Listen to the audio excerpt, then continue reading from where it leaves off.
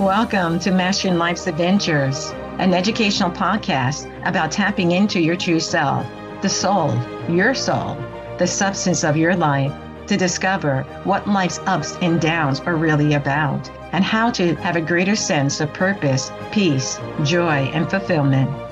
I am Dr. Judith Holder, your host, coach, psychologist, fellow seeker who enjoys diving into the connections between spirituality, psychology, wellness, and your everyday life's adventures.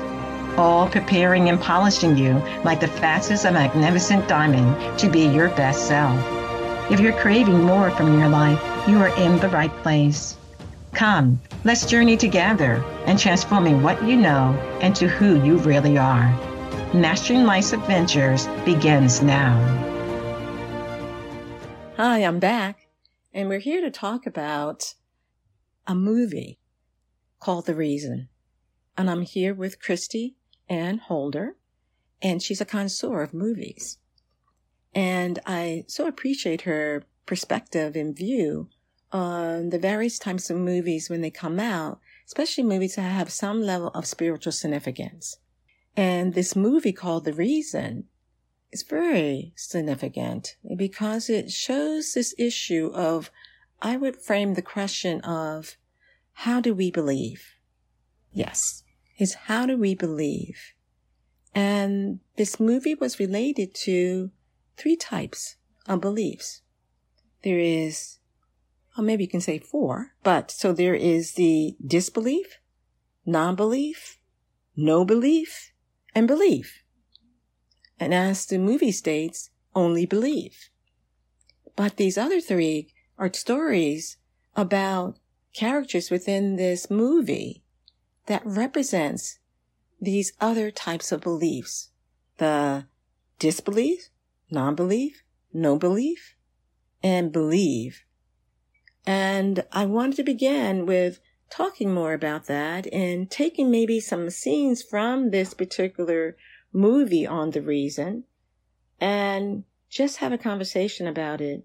And also, as you are seekers, you may want to go and see this movie too after we have this conversation.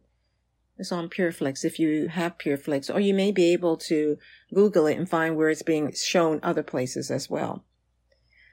So, Christy, what is your thoughts about the movie when you saw the movie? When I first saw the movie, I've always been told, out of the mouth of babes comes the truth. And this little one, a 6-year-old, had the most belief out of everyone. It didn't matter. This is what a cross was struck by lightning, but it was okay because that was God's way of communicating. This is what the 6-year-old believed. Yes. Correct? So his belief was so strong that it actually galvanized everybody else around him to do something about fixing this cross. And the interesting part of it is this was a 6-year-old who had an illness, which ended up being leukemia, that the mother and those that was around that child was really trying to help, and the doctors were trying to help. And so getting back to your point is even in the midst of him being ill, he still held this very strong belief in God being able to help whatever was going to happen in their worlds, whether their church world, their family world, or in his own world. Very much so. To the point, I mean, there's the doctor, Macy, who is all me. I can do this, and move God completely out of the picture. Then there's Zach, who says, why are you talking about God at all? Because he's no belief because of what happened in his world and with his sister. And then there's a nurse, Caitlin, who thinks that she's just damaged goods and God can't do anything with her. So she's non-belief. Those are the 3 categories that you were just mentioning. Correct. Plus with the child And who had the belief. The child was the one who galvanized the other three, in the sense of getting the conversation going between the other three. Mm-hmm. Okay, and then here comes Kenneth, who is the angel in the scene, or the person who's the closest to God, and comes forth and shows them all that it doesn't matter. It doesn't matter what's happening in your world, as long as you believe God is always there. To the point where things that happened, he puts a cross together, and instantaneously it's like, how did you do that? How did Dr. Zach is always asking, how did you do that? How did you do that? That's the scientific mind who always wants to know how you did something. But with that is that there was a lightning that took place, and that cross was split. So they were trying to find someone or a group of people who could be able to help put together back this cross on the church's property. And it ended up being Kenneth who volunteered, who was the angel you're making mention of, who volunteered to be able to come and help them with trying to put this cross back together. And because the insurance would not pay for acts of God, as they said, quote unquote. Which is very true in a lot of different manners when it comes to insurances. Oh gosh, but yes, but so the child still believed that cross would be fixed, and it was done instantaneously. And so, I mean, that was the minister's first miracle. He looked at that as a miracle. That the cross is fixed. That the cross was fixed. And in the movie, you see how Kenneth goes about doing that with the radiance of his light, that he was able, and the power of the light was able to mend that particular cross back together. And that's similar to what our soul needs. You know, our soul needs that light. And where we put our attention, as I've said in other episodes, is where our experience will be. And when we put our attention in cultivating our soul, which is the soul of light, it moves us further back on our path or our journey back to the God source. So, that's the minister. He's almost like counting up the strokes, God strokes, in the sense that was his first miracle. The second miracle is when he's blind, but he's grateful to be alive. He's grateful for his wife and his son and his congregation. And he's been blind for 45 years. Yeah. So he goes, he's home. Nobody else is home, and he wants a cup of coffee. All right. It's like, okay, nobody's here. I'll just do it myself. Okay. So he goes into his cabinet. He gets himself a cup. He picks up the coffee. Now, there's another thing about the cross. I got to back up. Okay. Where Kenneth says, when they talk about Psalms or Proverbs, and the minister says one. So Kenneth says, that's a good one, but I like 7:16. And so the minister says, what is that one? Can you recite it for me? He says, that's for another time. The minister, Jim. Yeah. And so when that was happening, going back and forth and talking about Proverbs, then he actually, Ken, who is the angel, said he had another proverb or another quote from the Bible. And he said 7:16.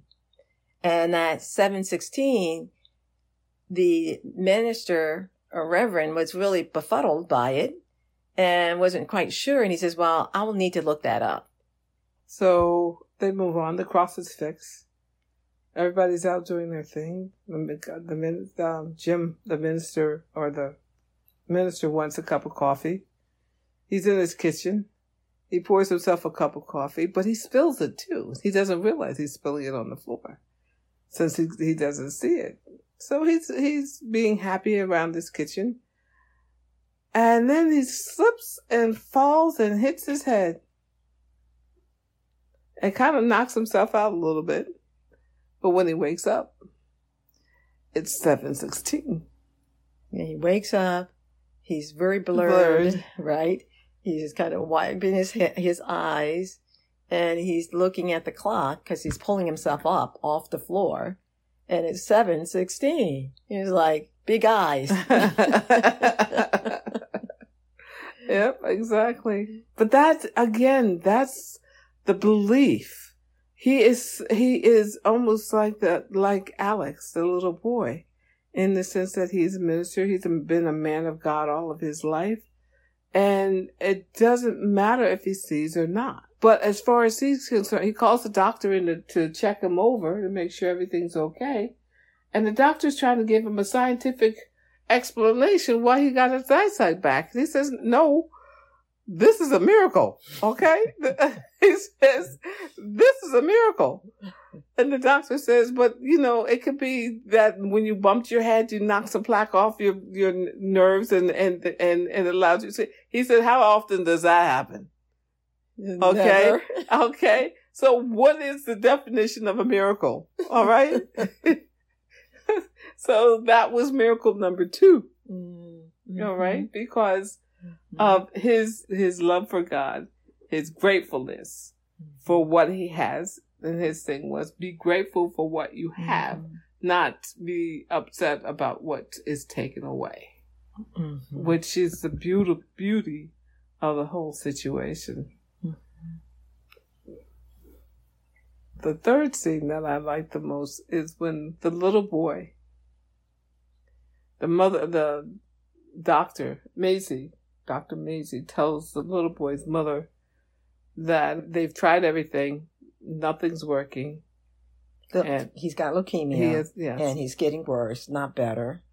And this is the time when they tried to do the bone marrow transplant, but it's still not working. And they don't understand why, and very upset. And the mother is saying, "I believe it's going to be well. I believe God's going to make him well, but God's not going to take him away from me." But that's a non-belief. It's a belief with a string attached. Okay, because she left a piece off that. And that piece is not my will, but thine be done. Okay? If it's your will, please let him stay. But if it's your will that he must go, help me to understand why. Or help me to heal from the loss. Yeah. But that reminds me too, even in terms of Christian and Jesus in the Garden of Gethsemane. Mm-hmm. When he didn't want to go through the pain and suffering and having to go to the crucifixion. But he said, nevertheless, not my will, but thine be done. Mm-hmm.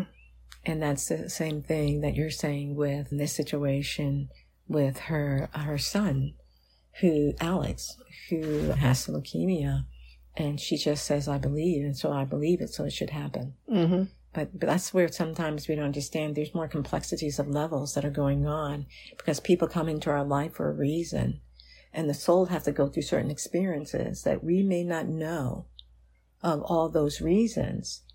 But if you are a seeker and a believer, then you hold on to the belief that if this situation is happening in my world, as rough as it may be, and as challenging and painful as it may be, there is a particular reason that I'm going through this experience. And sometimes that's where true faith or belief really needs to be held on to. And sometimes we need to slow things down like a skateboard. And I give that analogy, being on a skateboard and slowing it down and looking at, what is it that I'm supposed to be learning here, Lord? What is it that I need to see that I'm not seeing? And what is it that I need to strengthen in myself? And what is my soul needing at this time? So this, like, you're slowing that skateboard down so you can see a little bit more through your reflection, as opposed to just kind of going from the standpoint, it's just going to happen because that's what I think is going to happen, which are two different things. Wouldn't you say? Yes, one is my will, because my will says it's not going to happen, instead of being God's will. Mm-hmm. The thing is, the boy is the one who had the perfect analogy, the perfect thought. And he says to his mom, Mom, if I have to go, okay, I will ask Grandma where your necklace is, and I will help you find it. Mm-hmm. Okay, and he was resigned to whatever God's will it was, that he was okay with it. Yeah, and that brings up, because the mom would tell this story to her son, which was Alex, about her relationship with her mother and how they both made this necklace together. And they would wear it on every other day. Mom would wear it one day and she would wear it the next. But because of an accident that happened to her parents, her mom, it ended up that she never reclaimed that necklace again. So that was a loss. And this is the love of a child. And he could see the pain in that loss of that necklace and how much it meant to his mom. And that's why he was saying what you were saying about, if I have to go, I'll ask Grandma where your necklace is. And I will help you find it. And I'll help you to find it. Yeah. And so when he does go. And he does pass. Yes, he does. Which creates either this thing that happens when people do pass, loved ones pass, or unexpected things that do happen to us. We get angry. We get resentful. We feel as if God failed us in some way. It's like, I believed. So he shouldn't have took him. I believed. Right. And it's good that also is kind of a double-edged sword, because it's now testing, do you really believe? Because there's different forms of belief, or maybe I should say different dimensions of which belief is operating on. Does that make, different dimensions in which belief is taking place on, that in the physical, it may be something that's taken from us, but on another level, we may be gaining something that helps us to mature and grow in our soul evolution that we wouldn't have done otherwise. Exactly right, to the point where the mother and Alex's father get back together, and Alex made a wish. And as they're celebrating, the mother, I know what Alex asked for, because she was expecting another boy. So Alex would ask for a brother. Yes, and this was during the celebration of the birthday of the son of the pastor, and who was an adult, Charlie. Yeah, and so it was in that gathering in which he had a wish, and when he was going to blow out the candles, and Charlie doesn't speak. And it ended up, he blew out the candles, and that's when they made the announcement that they were expecting Alice's mom and father were expecting another child, and it was going to be a boy. Mm-hmm. Because Charlie lost a friend and best friend, and now it's almost like Alec coming back because they're expecting another boy. Yeah, which you could see the light in his face when they heard that, which was wonderful. So these issues around belief, non-belief, disbelief, no belief are something that I think everyone has to reconcile. That sometimes we don't believe in God, sometimes we do. When things are going well, we believe, and then when they don't go so well, we kind of get a little bit foggy about whether, God exists or not, or is supposed to help us. But I think sometimes the point that is being missed is we are living a life in which we have choices. God is always with us, within us, and around us, but we are living the life. And God will help us to the degree that He can. But we have to live our life and make the choices. It is up to us to make those choices. And so for us to learn the experiences that we need to learn in order for us to continue to evolve and grow based upon those choices and decisions. And like the pastor says, he's been asked many times, where's God when things go wrong? And his answer is, He's in the same place He's always been. You just don't realize. He hasn't changed. He's still there. But have you moved off the line?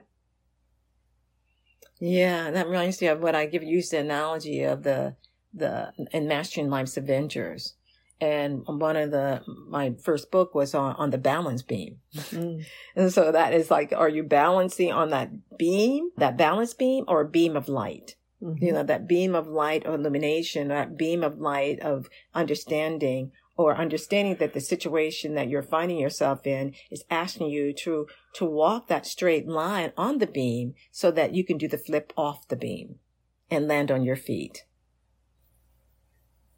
So with that being said, I think this was a nice depiction of how sometimes we are so trained as physicians in this particular case on scientific reasoning and believing that it's the science behind everything. That's all you need in order to move through life. And there's another camp that was just there within this movie saying science has its place, just as our ego has its place. But there is also something that we don't know of that's far and beyond the science, which is that God factor and the belief that you have and the surrendering of that belief to something higher, that it actually allows our soul to continue to grow and advance because we're willing to be able to know that the things that are coming in our life are for our soul testing and for our soul to grow and advance. Any final thoughts about that? My final thought on that, in the sense that when there are some doctors believe that when there are terminal patients, when they have a belief in a higher power, they find that they do much better in either their recovery or their transition due to that fact. Mm-hmm. Mm-hmm. Yes. There's something in the X factor, I'll call it. And that X factor is the God factor that allows many miracles, as you were mentioning earlier, in total 3 miracles, that allow miracles that, because we don't necessarily know all of what God knows, but we know this much, that if we can continue to work on our belief and our faith, and knowing that we are walking as seekers of spiritual path, and that things that come into our world, usually there's a reason that it's coming. And even though, as I said earlier, we may not like it, but if we can draw the silver lining from it and be able to strengthen ourselves, isn't that so much better? Because we're growing and we're advancing and we're learning a little bit more about how to navigate our particular world and what works and what doesn't work. If thing was Shangri-La, the ideal, what would we be learning? If everything was always grand and beautiful, how is that strengthening the soul and helping the soul to grow? We have to realize that some experiences are going to be painful. We're not going to like them, but we sure can grow through them by the grace of God. Something to think about. Take care. Thank you for joining me for this episode on Mastering Life's Adventures, being your best self through soul evolution. If you have enjoyed what you've heard today, I would be delighted if you would share this episode with others, leave a thumbs up, and subscribe to my Mastering Life's Adventures podcast.